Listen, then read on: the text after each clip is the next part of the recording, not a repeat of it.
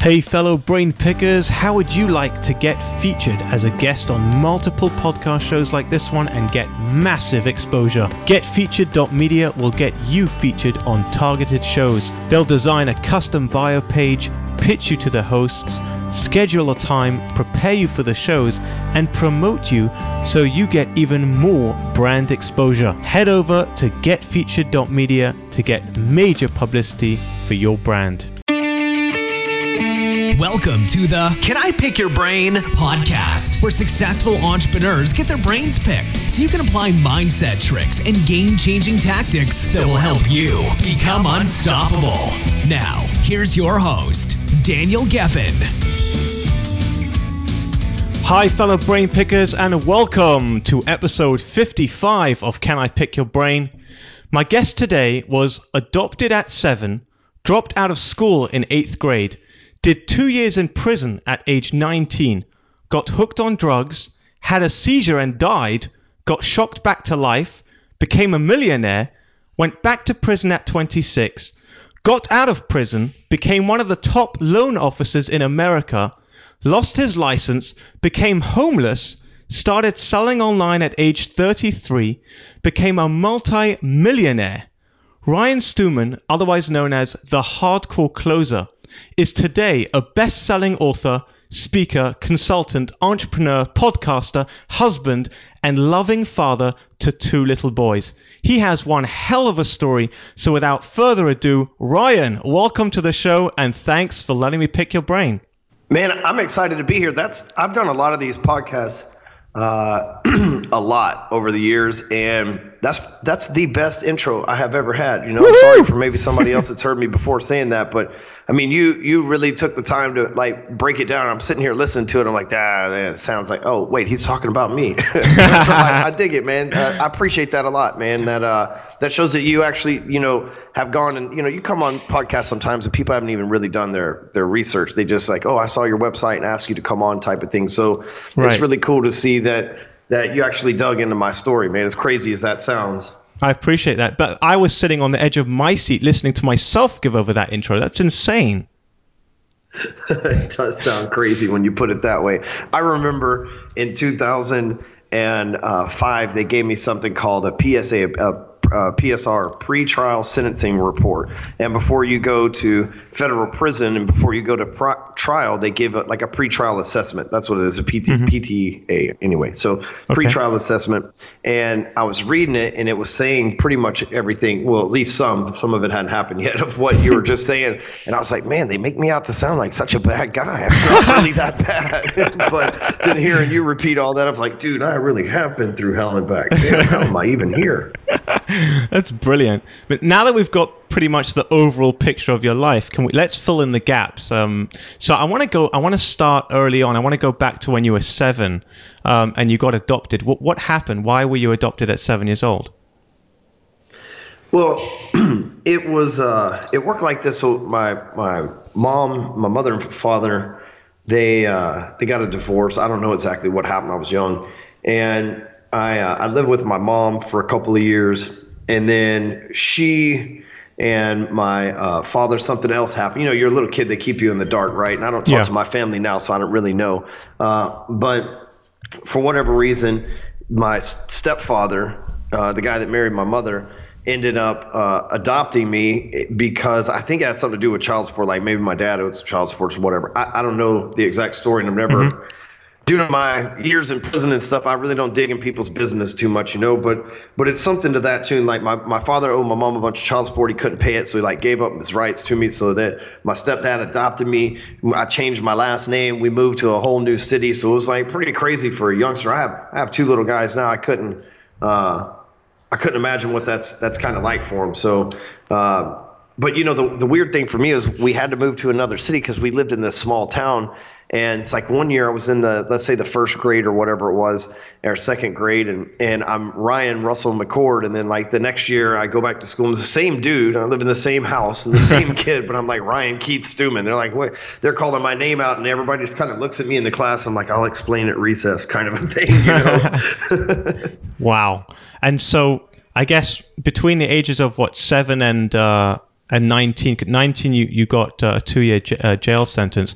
Well, can you talk us through what happened? I mean, was it like, did you go down first of all, why did you go to jail? What was the first sentence for? Because I know you had 2 separate sentences. What was the first one for? Well, so the first one was for drugs. I had like maybe $200 worth of cocaine, not a whole lot, like to us $200 is nothing, and drugs is drugs, but I'm saying $200 is nothing, but apparently they take that really serious when you're a cop. But, right. Like I had a couple $100 worth of cocaine. So, and that was at 19. So did it start off at an early age that you kind of were rebelling? Because, you got kicked, you basically left in the 8th grade. What was going through your mind? And I guess, why did you go down that path? Well, I never really got along with my family too much. I ran away from home all the time. Mm-hmm. And like at least once a month, I would say. And even sometimes when I didn't have anywhere to go, I just wanted to get out of there. They just drove me nuts. I didn't like them. I didn't like my stepfather's rules, and I just didn't like it. And so I would run away a lot. And then finally in the 8th grade. 8th grade was not the grade that I left, just to be clear. So I graduated the 8th grade. I went to the 9th grade and I finished the year, but I didn't pass the grade. Okay. And so they sent me back to the 9th grade again. And by that time I was 17 in the 9th grade, and I was 16 in the 9th grade. And I'm like, dude, I'm just going to quit school. And as soon as I turn, and I'll just like avoid the school board for, a few months. And then as soon as I turn 17, I go get my GED. So the 8th grade was the last grade that like I actually completed. But I went to high school for a couple years, and I even had to go to court and stuff like that for skipping school, because I was just like, I stayed out of school until I could go get my GED, and they tried to force me to go back and all this stuff. But I didn't like school, and I didn't like home, because I didn't feel like anybody understood me. And, come to find out, a lot of entrepreneurs and high productivity people feel that way. But, with all the things going on in my life, the mom with the new marriage, and then being adopted and moving to a new city. And then we moved within that city 2 or 3 times, which meant I had to go to 2 or 3 different schools because it wasn't like a small city. So, it was like I never really had a good set of friends. I never really had. And I'm not complaining about it. I'm just saying that I was always trying to run away and just start my own life so that I could be in control of everything. Well, when I turned 17, I got my GED, and I had a buddy who was already 18. I got him to sign a lease on an apartment and put it in his name, because you had to be 18 to get the apartment lease in your name. And then he and I lived together as roommates. Well, I lost my job due to being hungover and not showing up at work one day. And I had always sold a little drugs on the side or whatever, just kind of pay the extra bills for going out on Friday nights or whatever. Yeah. But I decided for whatever reason that I would go all in. So I spent a few months selling cocaine. Not wasn't like a long stint of my life or anything like that. I've been around drug dealers and stuff forever, so I didn't really want to get caught up in it. Coincidentally, that's what happened. But I spent months when I thought, well, you know what, if I was making $500-600 a week on my job, I can make that in a day and then not have to work the rest of the week. So it's not like I really set out to be like the Tony Montana of cocaine sales in North Texas, but it was the first time somebody had offered me like a side hustle. Nobody had ever said, hey, what if I could teach you affiliate marketing? Or, hey, what if I could teach you how to write a book and you could sell it? Or what if I could teach you how to go to garage sales and buy shit and then turn around and sell it on eBay? Like, nobody ever told me anything like that. The first thing they said was like, hey, man, you know anybody who likes cocaine? And I'm like, yeah, I know a few people. Could make some money from that. All right, I'm all ears, right? Because I didn't know. And blame it on the 8th grade education, right? Yeah. And so like I knew it wasn't legal, and I knew it wasn't an ethical thing to do, but I didn't know anything better or another alternative. That's why I did it. Right? I'm not trying to justify it. It's absolutely wrong. But at the same time, I'm just letting you know like the mentality of why I went down that path. I don't think anybody wakes up and says, you know what, I want to aspire to be a coke dealer today. If I could just make my goals come true, it would be lots of the white stuff in the hands of the youngsters. I just don't think that's what happens. Right. Like you look up one day and you're like, dude, I lost my job. I'm selling drugs. How did I wind up here? Right. And for me, it was I lost my job. I wound up selling drugs. I tried the drugs once. I overdosed or I was allergic or whatever happened from the drugs. I end up going to prison. And it's like a bad episode of Breaking Bad. I look back at age 20 because I got arrested for the charge at 19. They sentenced me at age 20. I'm sitting in jail in November of 2000 in a Texas maximum security prison. And I'm like, how did I get here? Like just like less than a year ago, I was like a normal dude that was like leaving home, blazing my own path in the world. And I had a job. And now, dude, I'm over here doing like slave work on a huge slave farm that they call a penitentiary, because that's exactly what it is. We were doing slave work. We were picking cotton. We were picking vegetables. We're doing things that they have machines that do these days that they were making us do as manual labor. That's what it is, you know. And what's going through your mind? Like that moment of like, how'd I get there? You know, Brian, what's going over those 2 years? What's going on what's on your mind throughout those 2 years? What's constantly playing on your mind? Are you thinking about how you're going to change your life around when you get out and how you're going to aspire for better life? What are you thinking? While I'm in there, I thought that meant that's who I was. And let me elaborate. My thinking was I wanted something. I wanted nice things. I was going to use cocaine sales to get me nice things. And then I got in trouble. So my interpretation for a 20-year-old was that I'm not supposed to have nice things. And so I actually went out into the workforce just saying, hey, I just want a job. You know, just somebody that'll give me a job. I'll show up. I'll be the most loyal person. And because I have a felony, I'll be lucky to get a job. And I just got a job at working for my stepdad at the car wash. But my whole time in there, it was like, hey, when I get out, nothing flashy, dumb it down. If I can live in here and wear the same uniform every day amongst all these crazy people, then I can I can tone my life down when I get out and go without things. So I thought that it meant that I couldn't have success. I didn't really equate that I was chasing the success and channeling the energy obviously into the wrong venture. Right. So at 22, you come out of jail. You've got a negative mindset. You basically think that you're going to be one of these guys that go through life with just a regular job, lay low. What happens? What happens next? Well, so I get out. I go to work at the car wash for my stepdad, and I can't help it. I am like, I want to be the best at anything that I do. I'm just competitive by nature, and I'm not a sports guy, but I just like winning. And, you know, whether it be in business or sales or whatever.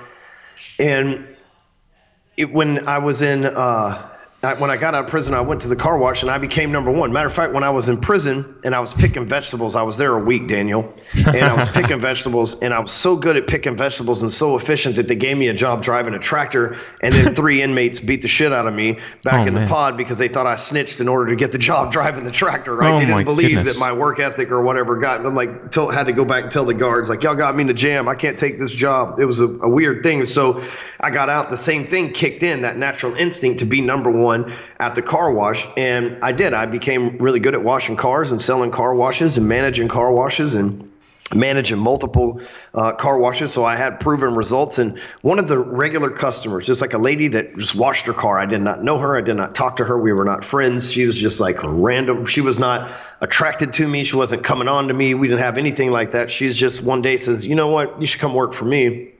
And we're just sitting up there talking, you know, at the front of the lot, waiting on her car. And I'm like, oh, yeah, lady, what do you do? And she's like, well, you know, I'm a mortgage broker. So you wouldn't want me working for you. I spent the last 2 years of my life in prison. That truck over there, the beat up one, the piece of shit. Yeah, that one's mine. I'll own it for cash. I don't even have a credit card. Like, what would you want me dealing with bank money for? She goes, we all got to start somewhere. She goes, but I guarantee I can make you rich. Wow. And I'm like, yeah, whatever, lady. Can I get $5 tip? You know what I mean? Like that kind of thing. And she had a nice car and stuff. Well, as luck would have it, as the story goes, the next day, the owner of the car wash shows up for the first time in 2 years that he's been to that location. And he's on a, maybe his wife pissed him off that morning or whatever, but he's on a rampage. He came up there looking for trouble. And he found it with me, and we got into an argument, and I ended up throwing the keys at him and told him he could have stupid car wash. I go work for the competition or whatever. And that night I thought, man, I really hate working at the car wash. It's a lot of work, and I really don't like it. And I said, you know what, I'm going to call this lady. She said she can make me rich. And it was the first time in my life that I had taken a commission-only job. Now, I have always had jobs that commission was involved. The car wash, they paid commission, they paid bonus. But this was the first time where there was like no hourly, no nothing. It was just like you get to eat what you kill, buddy. How about it? Right, sell or die, basically. It was scary. Right. Yeah, no, it was totally scary. But you know, my girlfriend at the time, she's like, well, you were only making $9 an hour plus like $200 extra a week in commission. So it's not like you were getting rich over there. What's the worst case scenario? You try this, you fail at it. We can collect like, you know, Social Security if we have to for a little while, or I can go get a job stripping, or like she was down, you know, to make it happen. And so I was like, hey, I guess we got nothing to lose. So I showed up at the morgue. I called her up from the business card, and she's like, yeah, you're hired. Just come in, fill out the paperwork tomorrow. And I showed up at the mortgage bank dressed like I worked for a car wash. I thought I was dressed fancy. You know, I had my boots and my jeans on, and I looked like every other convict that comes straight out of prison for 2 years of their life. And there was a couple of gay dudes that were working there. They ended up taking me and teaching me all the different stuff for the business and everything. We still are really good friends. But they, like, as soon as I showed up, I remember the two. And this is the first time that I had ever really outside of prison met somebody who was gay. And they were both looking at me. They're like, first thing we're going to do with your paycheck, homeboy, is we're going to get you some clothes, man. They were like all laughing at me and everything.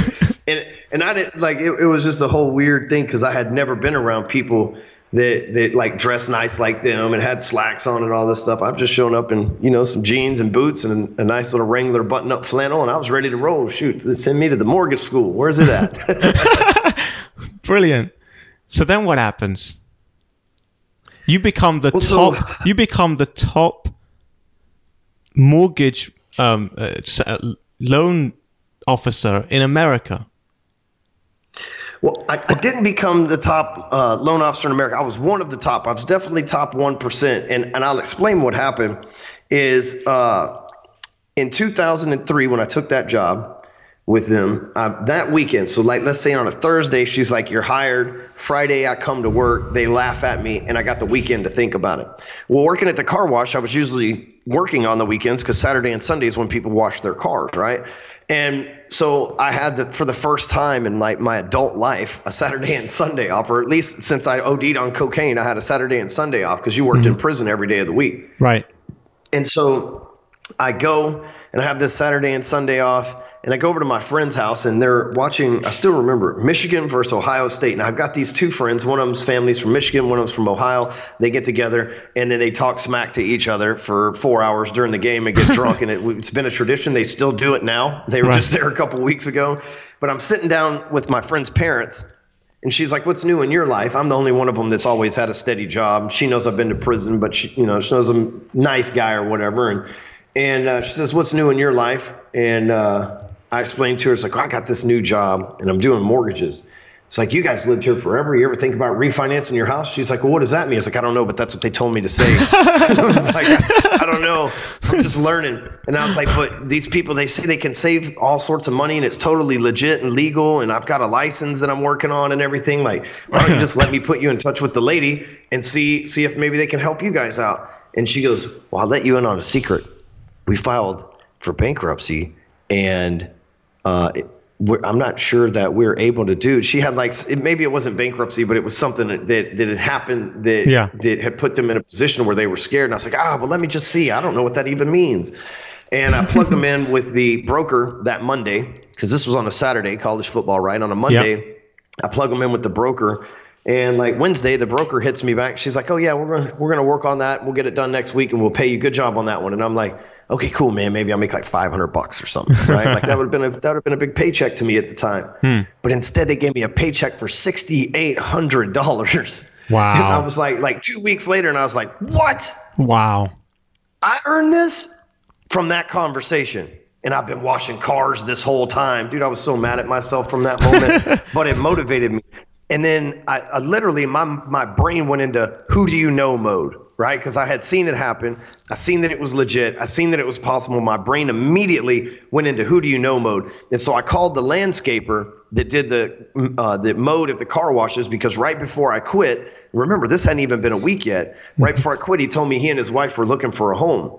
And so I called him up, told him I quit the car wash and that I would help him get a home, and that I had like 2 weeks had passed by. I said I had already helped these other people, and I was like, I made $7,000. I'll make 14 on your deal, and I'll give you 7 of it back. And like, wow. He was like, oh yeah, because we've been buddies for forever. He'd been mowing the yard for years over there at the car wash. They bought like an $800,000 home. So again, I made like $16,000, and I give him like $5,000 back to build shutters on his house and all that. Now I'm like, literally within a month, I have like $15,000 on my hands. I'd never had that kind of money not selling drugs. Obviously, I was a terrible drug dealer, hence the prison sentence, but never doing the car washes, never a Christmas bonus, never a lottery ticket, never anything like that. And I'm like, wow, like this is like something straight out of a movie. And I was addicted. From that point, I worked harder than everybody else. The two gay guys I referenced, they said, they taught me the places to go get leads. They had well-established business. They had a way big built-up book of business and totally established business. And they taught me how to go out and prospect new leads. They didn't tell me to go door knocking. They didn't tell me to go make cold calls, which I would do those things eventually anyway. But what they did was they gave me some CDs of this dude named Robert Allen. Okay. And so it was like this Robert Allen, no money down, real estate. And they're like, learn this stuff and you need to work with investors. And I'm like, okay, yeah, whatever, man. So I go listen to these DVDs or CDs or whatever maybe they were cassette tapes. This was a long time ago, but whatever they were. And I was like blown away. I'm like, wow, these guys are talking $1 million months and all this stuff, like making all this money. But I learned it.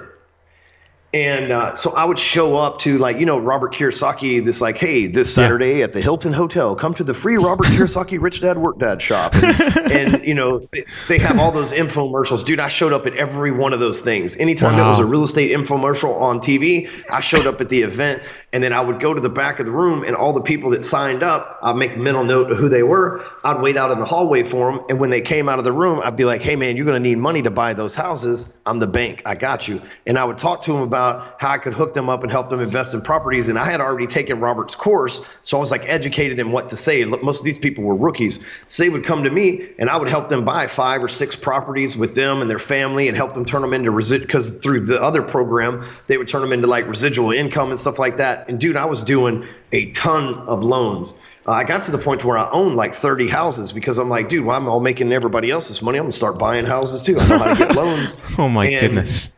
Dude, I mean, but it escalated way too quick because I had no idea what to do with the money. So you became, one second, so Ryan, I was rich. You became, it was just that I was a stupid young punk that had a few extra dollars and I didn't know what in the world to do with it, But you became a millionaire from that? Yeah, from flipping houses. Yeah, absolutely. So check this out. This is how I did it. I would charge, man, I would do hundreds of transactions a month. This was 2005. This shit is completely illegal nowadays, right. But it was completely legal back then. Because you remember in 2005, they had stated income loans. They had no income loans. You could just go fill out a piece of paper. They would give you $300,000 for having an ID. I kid you not. Right. No, I know. So our job was to find as many people that needed $300,000 as possible. It's like, hey, you need to find people to give money to. It's free. They can have it. The interest rates are low, and you need to get rid of all of it. And that's what, the American economy was doing at the time. So, I would hook these people up. But what I would do is there would be 50 to 100 people every single month come to me, and I would fill out their paperwork for them. So they would go through I got them through the Robert Allen and Robert Kiyosaki classes, meeting and networking with them over the years. They would go and they would put a contract on a house, but instead of paying a realtor 6%, or instead of paying a loan officer like 3% to look at it, I would make sure, because I knew how to do it, I would make sure all their contracts and everything that they had signed was in order, and then they would just pay me a consulting fee. And I would make $2,500, and it took me about 30 minutes to look at it with them, and they would send me hundreds a month on top of doing loans, on top of flipping houses. The next thing you know, I have $1 million net worth. It's pretty close. It was like $770,000. We'll just round it up because I really didn't make $1 million until this year in the 12 months. But I had, hundreds of thousands of dollars worth of loans on homes, but I definitely had $1 million in equity and everything else. But my earnings for the year was like 770 something in 2005. And I had a nice house that I lived in, had several cars, and the cops thought I was selling drugs. And they obtained a warrant based on my background and kicked in my door. And the crazy thing is I wasn't even home, Daniel. I was in Mexico. I wasn't even home. And so all this is going on, and I'm in like a family vacation in Mexico on a cruise. And Monday, I land there in Galveston like Monday morning in the cruise ship, and then I'm driving back. About 3:00, I finally arrived from Galveston to Taos, and pull into my neighborhood, and there's like cops everywhere. I live in about a $500,000 house or so, and there's like cops everywhere. And I'm like, man, something happened to my roommate. Something must have been wrong with him. So like I rush up to the house to check it out. I'm like, hey, what's going on? They're like, there he is, get him. I'm like, oh no, whatever happened wasn't me. And yeah, like, oh no, that wasn't me. I thought maybe somebody killed my roommate or something while I was out of town. Like I don't, maybe OD'd. I thought that I didn't realize it was all these cops there. I thought it was like the ambulance or something like that. I didn't realize it was the damn SWAT team. And so they arrested me.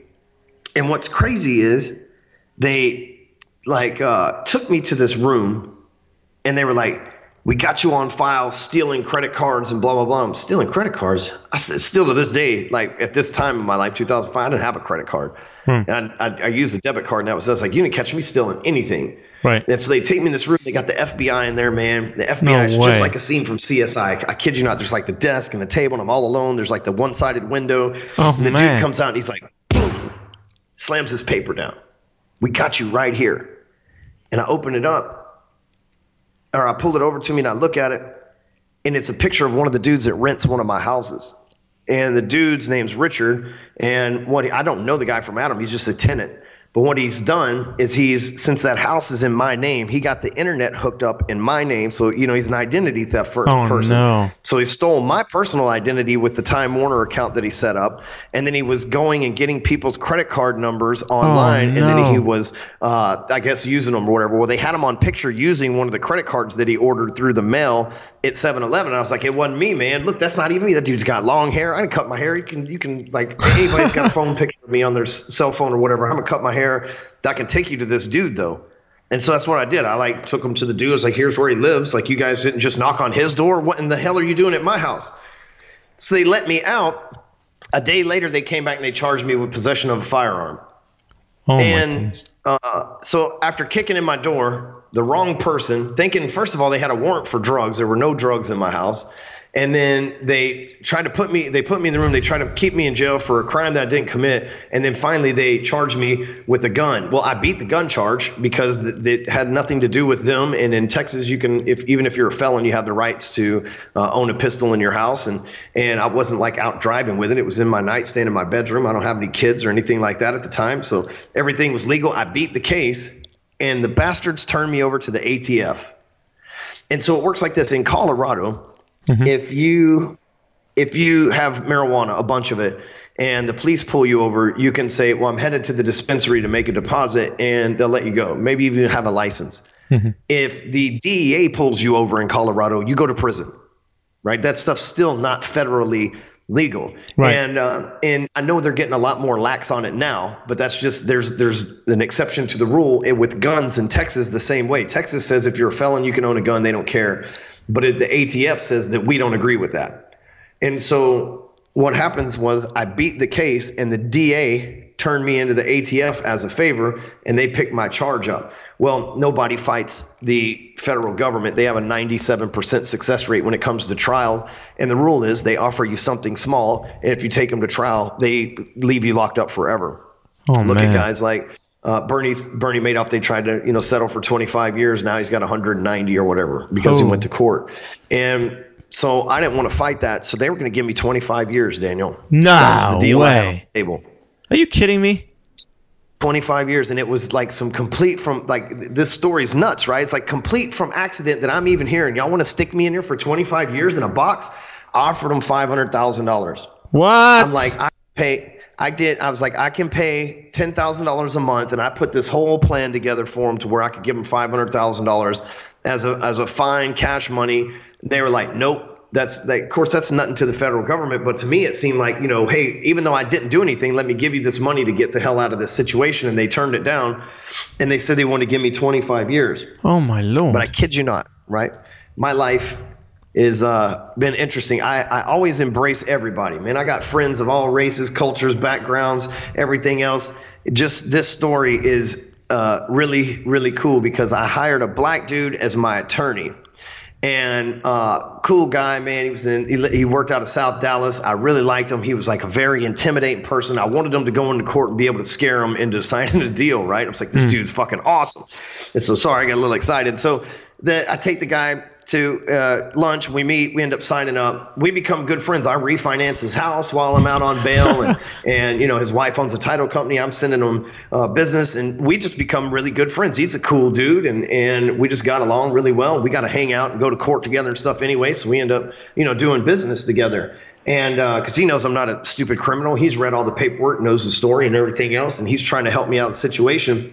Well, they've got this 25-year deal on the table, and he's like, man, we're not taking it. We're going to have to go to court. You got nothing to lose at this point. And he's like, but I don't want to do that. I don't want to take your money, and I don't want to have to go through all this. He's like, this is totally crazy. But he's like, I'm running for district attorney of Dallas County. If I get that, I'll make a deal with you. I'm like, yeah, whatever. Let's just be real. A black man that's a Democrat running for district attorney in Dallas County would be the first time in history that those three things had ever happened. There's never been a Democrat. There's never been a black man. You know what I'm saying? Like, yeah. He won. He won. He became district attorney, the first black dude, the first Democrat. Like, he became the first black Democratic DA ever in the history of Dallas County. Still today, they haven't elected another one since. Holy smokes. That guy got elected for $300. The other dude spent $300,000 on his election, and my boy got in for $300. Grassroots, man. They put in work. Wow. So he made him a deal. They had some guys locked up in Dallas County that the other DA, I guess, was bitching about, right? It's like, hey, you can't have this. This is our case. You know how it is in the cop movies or whatever. Yeah. I don't know the whole story. But he made a deal. He's like, I'll let these guys go if you let – and he had a list of us clients that he thought were good people that shouldn't be locked up. And I was one of them. And they reduced my sentence to 15 months on his recommendation, because now all of a sudden he wasn't a criminal defense attorney. He was the district attorney of Dallas County, the second biggest county in the entire state. He has weight. And so on his recommendation, they gave me a 15-month sentence at a medium security or minimum security, one of the two. I was inside of a prison, a federal prison. I think they're called medium or minimum security, whatever. Oh, so you lost. One second, Ryan. I've got to stop you for a second. You lost You lost everything. Several times. you literally, I can't. I'm like, you're going on, and the only reason I haven't said a word is because I'm just like, what the freak is this guy talking? This is insane, right? But I just have to stop you for a second, because I'm just like, I mean, how many times does a guy have to get kicked down and screwed over and put away and beat to give up? Like, most people listening to this, and I'm calling you out if you're listening to this, you have not, I guarantee you have not had the type of tough life and craziness that Ryan has had, and look what he's done with it. It's just insane. It's just mad. And people are listening to this who are probably like waking up going, oh, I don't know what to do. Like, how do I make money? Or like, what kind of business should I, like, oh, my social media, I don't know how. Are you freaking listening to Ryan here? He's like, he went through hell multiple times, crawled out of hell, built himself up, and then got put back into hell for no reason, could have come out angry and wanted to just take revenge on the system, which I think most of us would want to do, but instead you don't. Right? You come out of jail, and what do? You build yourself up. You get married. You have children. You build a multi-million-dollar business. You're an author. You're a podcaster. What the It's pretty nuts, man. And we're only like really and truthfully like at the halfway point of this story. It gets a little bit darker before it gets lighter, Holy cow. So I've got this whole deal where the feds have said, okay, fine, we'll give them 15 months. And I told you I'm competitive. I don't like to lose. So I feel like I'm fighting them, but I don't want to fight the system, because what if I wind up back in prison again? Because those guys will pull. We already know they're shady at this point, at least with me. So I don't want to fight them. I just want to prove that they don't define who I am, right? The police, the feds, those people that made those bad decisions, they don't define who I am. I'm still going to prove that I'm worthy and that I'm a winner. So I get sentenced to 15 months in federal prison, and they give you 60 days to get your affairs in order, they call it. And then you have to drive yourself or take a bus, or they didn't have an Uber then, but, I guess people would Uber to federal prison now. It's strange. But, yeah, I should ask somebody. Anybody ever Uber anybody to prison? Anyway, so you have 60 days to get your affairs in order. So I got married during those 60 days to the girlfriend that I'd had for 3 or 4 years. And so that she could manage my affairs. Well, I loved her, but so that she could manage my affairs and everything else. And while I was gone, I'm glad you added the. I'm glad you added the bit about loved her, because if she listens to this, she'll kill you. and so, well, you'll hear the story. You'll see that I'm really not worried about her feelings too much. But so 2 days before jail, I am driving home from that I have to turn myself into jail. I'm driving home from the steakhouse, having a nice last supper before you go to prison, and me and her get in an argument, and we don't argue. We've been together 3 years or so, and we never really had an argument. And it was about her brother and some things that he was doing. And long story short, it was it escalated quick. She ended up hitting me in the face. Here was the woman I've been with for 3 years, and I never even had an argument with, and all of a sudden she just hit me in the face with that rock that I put on her hand that cut my eye open. I'm bleeding all over the place and stuff in the car. And, she starts wailing on me again. And hey, I'm not saying I didn't bring it on, but, I'm driving the car and I'm getting hit every which way and stuff. And so I grabbed her hand, trying to keep her from hitting me. And we get to the house, and that's the end of it. I go sit in the backyard, and I'm sitting here going, what am I doing with my life, man? I just got in a fight with the girl that I just married and turned in my whole estate into. So, I don't even know what's going on in the house. I got 40 hours and I'll be turning myself into federal prison, and I get a knock on the door. She called the police on me, man. No way. And they arrested me for assault, even though I was bleeding. I had a black eye, and she had nothing but a little bit of red stuff on her arm. But again, I'm a 2-time felon at this point, and she's this, really hot blonde chick with a great story. And I'm thinking, how did I wind up in this situation, Daniel? Dude, I go to church on Sundays at this point in my life. I'm going to church on Sunday. I'm not selling. I haven't sold a drug since 1999. I keep trying to clean my life up, and these things keep happening to me.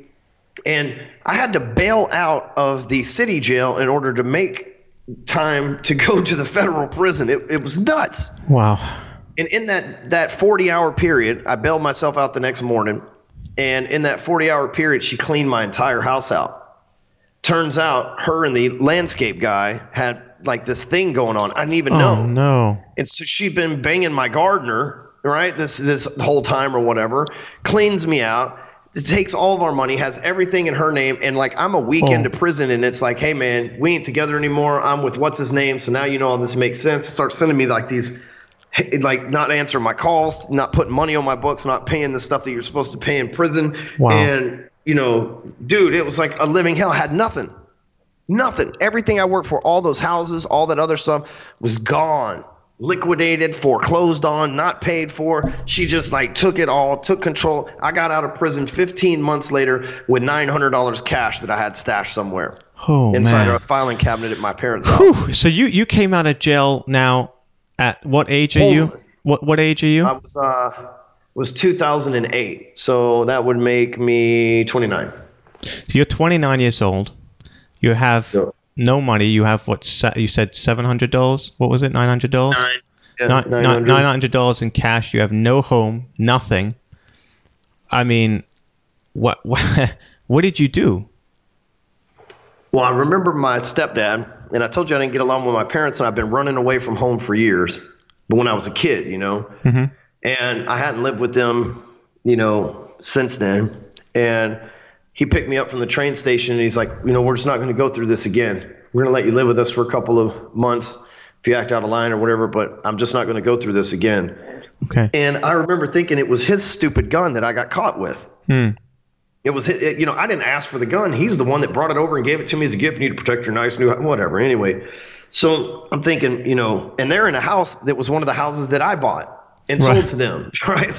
Right. So I'm thinking, man, I'm not sure what the definition of rock bottom was. I thought I hit it 5 years ago the first time, but apparently this is it. Okay, it's like, okay, so that was just like a false landing. This is rock bottom. Okay, I got it now. Thank you, universe, for showing me how much more shit you could shove my face in. And I was just like, anybody else coming out of federal prison, depressed, having to move in with my mama, basically, and being told by my stepdad, who I didn't like, that, this was my last chance, and that everybody was really disappointed in me. And not the fact that I was taken advantage of or anything like that. It was just like they were disappointed in me. I'm like, what? I was on vacation. I'm sorry for trying to relax, everybody.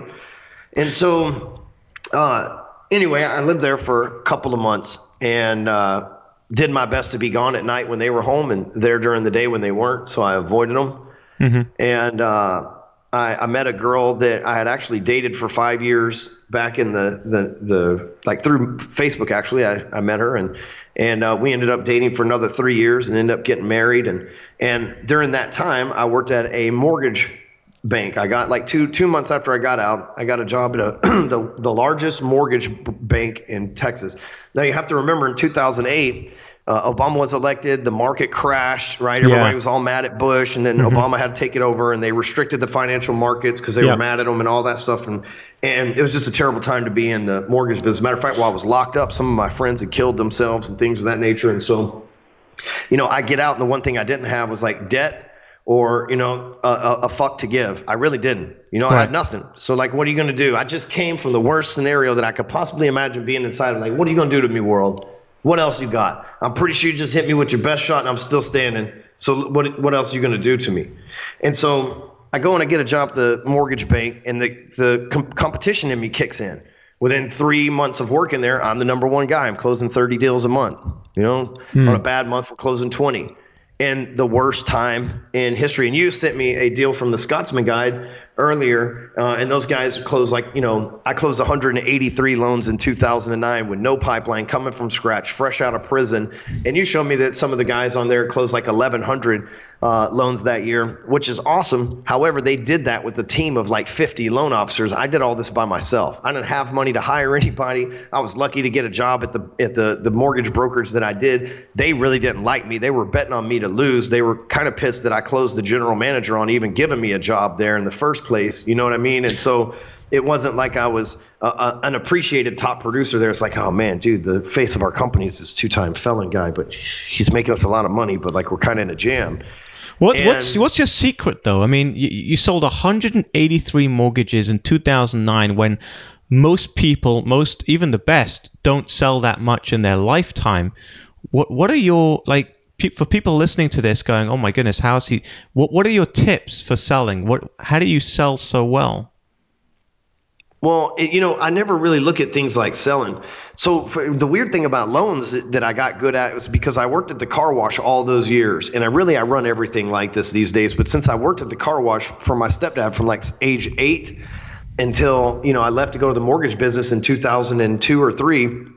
And a car wash is an assembly line. They come in one spot, this happens, they go to the next spot, this happens, they go to the next spot. It's like a literal assembly line. So I ran the mortgage business like an assembly line. I created a process. It's like in comes a loan app, and it goes to this. And so I knew every step of the way exactly what needed to be done. So it was easy for me to manage a pipeline. Meanwhile, I'm always I'm a confident person. So if I'm on the phone with you and I'm telling you I have the best deal, and I can use Google and other places to show you why I have the best deal, it's kind of an easy sell for me. And it's not that we were the cheapest, but I was a sure thing. Like I would tell people, hey, if you bet on me, I'm gonna make sure that you close on time, that the money's there, the exact money that you need. There's no hiccups. We'll be able to go through this smooth. And I can be a very convincing person without having to be aggressive or pushy or whatever. But just like me and you sitting here talking, you're like, this is a ridiculous story, Daniel. Do you realize you're reading like what could be like one of the greatest works of fiction ever?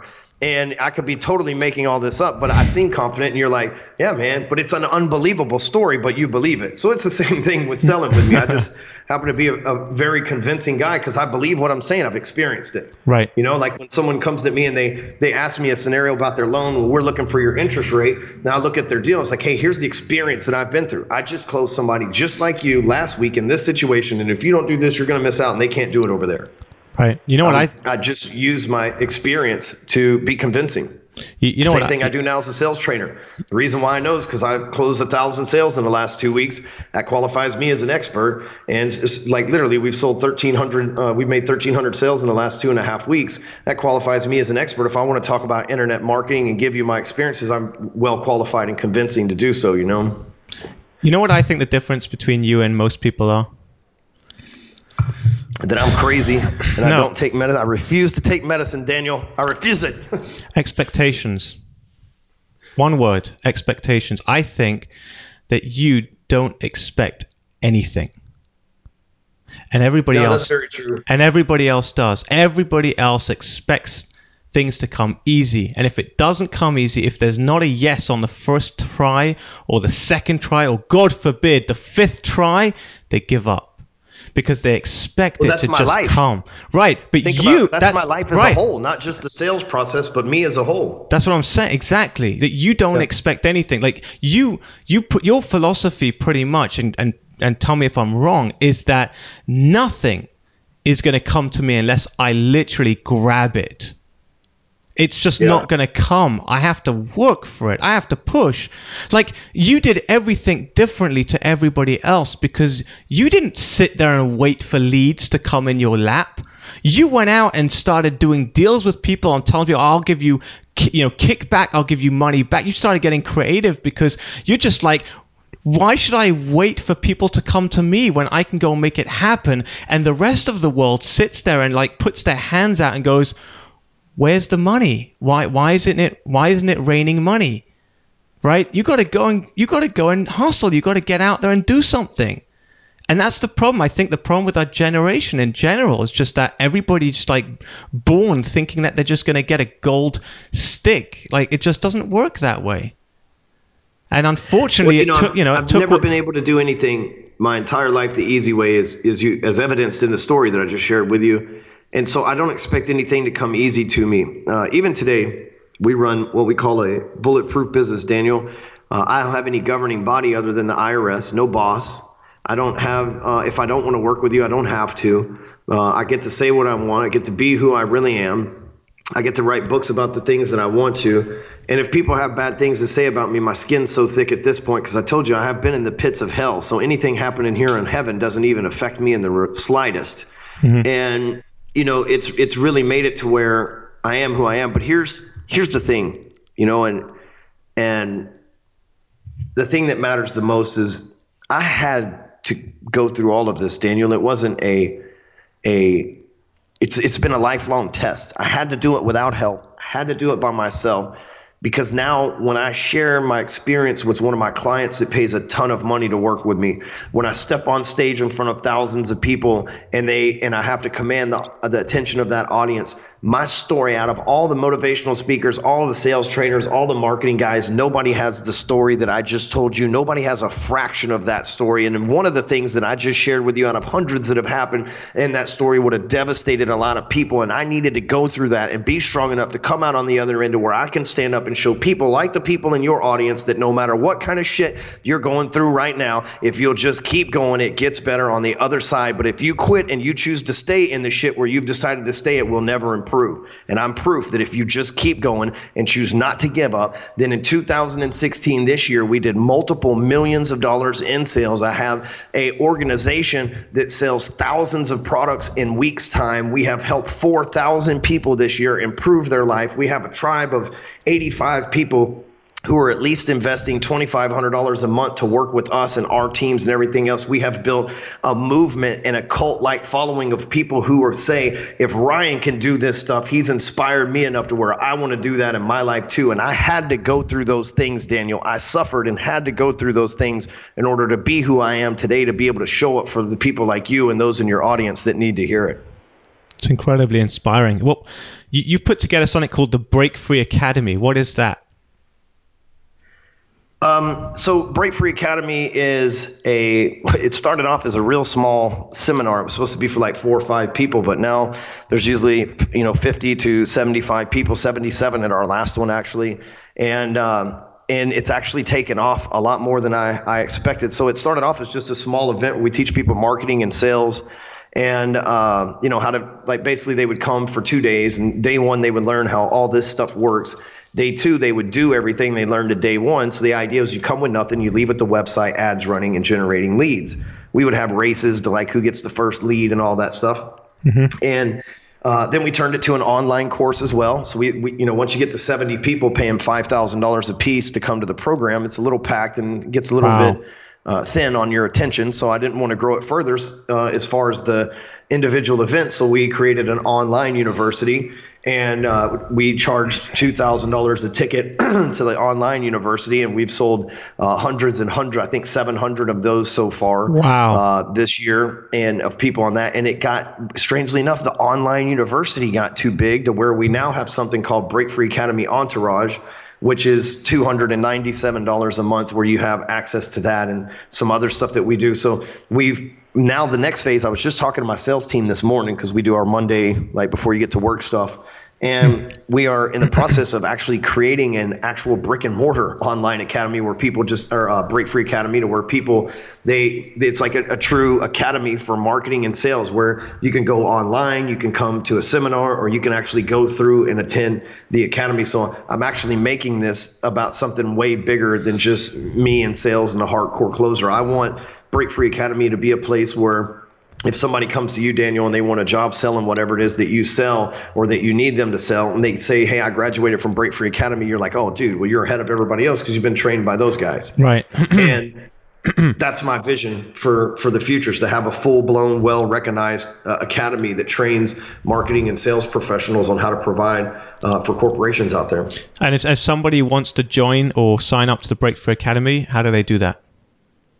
You can go to breakfreeacademy.com/entourage. That'd be your best bet. Breakfreeacademy.com/entourage. Well, that'll be linked up in my show notes. So if those listening go to danielgeffen.com/55, the links will be there. Also, you recently published a book called Elevator to the Top. Everything you need to know about sales. In fact, it's so popular that Batman bought a copy online. Is that right? Yeah, so we have sold a whole bunch of those, man. It's like 16. It's been a bestseller in like 16 lists. It's all about sales. For those of you listening, if you want to hear my entire story, I have a book on Amazon called Hardcore Closer, and it's like my entire biography and a little bit more details. Probably a 4-hour read. Wow! And it's a great book for $10. And but Elevator to the Top, you can actually get it for free. I'll mail you the paperback. We have like a free, if you just pay for the stamps portion of it. You can go to elevatortothetop.com. And you can just enter your information, and I think it's $7 in stamps or whatever, and we'll send it out to you. And someone recently bought a copy and called themselves Batman. Is that right? Oh yeah, that's true. That's right. Someone did. That was on Friday. I woke up and I was like, dude, Batman just bought Bruce Wayne. Now that Trump's out of the equation, Bruce Wayne's going to try to buy up some of that Gotham City real estate. You know what I mean? Right. I like to get very practical. So just before we sign off here, Ryan, can you share some tips on closing sales for those listening? What are your 3 top tips for how to close a sale? Number 1, the less you speak, the more you make. And oftentimes salespeople think they have to talk their way into a sale. You will listen your way into more sales than you will ever talk your way into. So if you're the person that talks the most, you have the most to lose. So you want to get the prospect talking, which brings us to number 2. The next thing that you need to do is ask questions. The only way that you're going to get the prospect talking to where they can talk more than you is by asking them questions. And learn the correct questions to ask is important, but ask open-ended questions. Get them to talking. You can't say, hey, Daniel, do you like cats or dogs? You say, hey, Daniel, what kind of animals do you like? Right? Let Daniel start listing off as many as he wants. That way he's talking more. That way you're getting more facts from him, being able to close them. And number 3 is sell with low expectations and deliver way and above and beyond they could have ever expected in the best case scenario. So I like to, convince people that this is I like to sell people on the worst possible scenario and set reality expectations. And that never happens. But I know that if I can sell somebody on the expectation of it being okay and mediocre, then when they receive this above and beyond and totally awesome thing, then they'll be 10 times more ecstatic because it wasn't what they expected. Amazing. And what's the best way for my listeners to get in touch with you? Probably the coolest way would be clyxo.com/closer. And I'm on all sorts of social media channels. So I own the company Clixo. It's like a social media bookmark. But it's clyxo.com/closer. And you can see all my social media channels and follow me or connect with me wherever you want on there. So that'll save us from me giving you a bunch of different handles to track me down on. Very cool. And again, all those will be in the show notes. And also, Ryan, I believe, is in our Facebook group. And if he's not, I'll add him in there. So if you want to pick his brain, just head over to my Facebook group, which is Can I Pick Your Brain? So just type into Facebook, Can I Pick Your Brain? You'll find the group. It's a private group. So if you're a listener and you want to get added, I'll add you there, and you can ask Ryan any questions you like. Ryan, this has been incredibly inspiring. Thank you so much for letting me pick your brain. Thank you to all my fellow brain pickers. I'm looking forward to the day when I'll be picking your brain. You've been listening to the Can I Pick Your Brain podcast. Inspiration without perspiration is like a tiger without teeth. So, to put these ideas into action, head over to danielgeffen.com.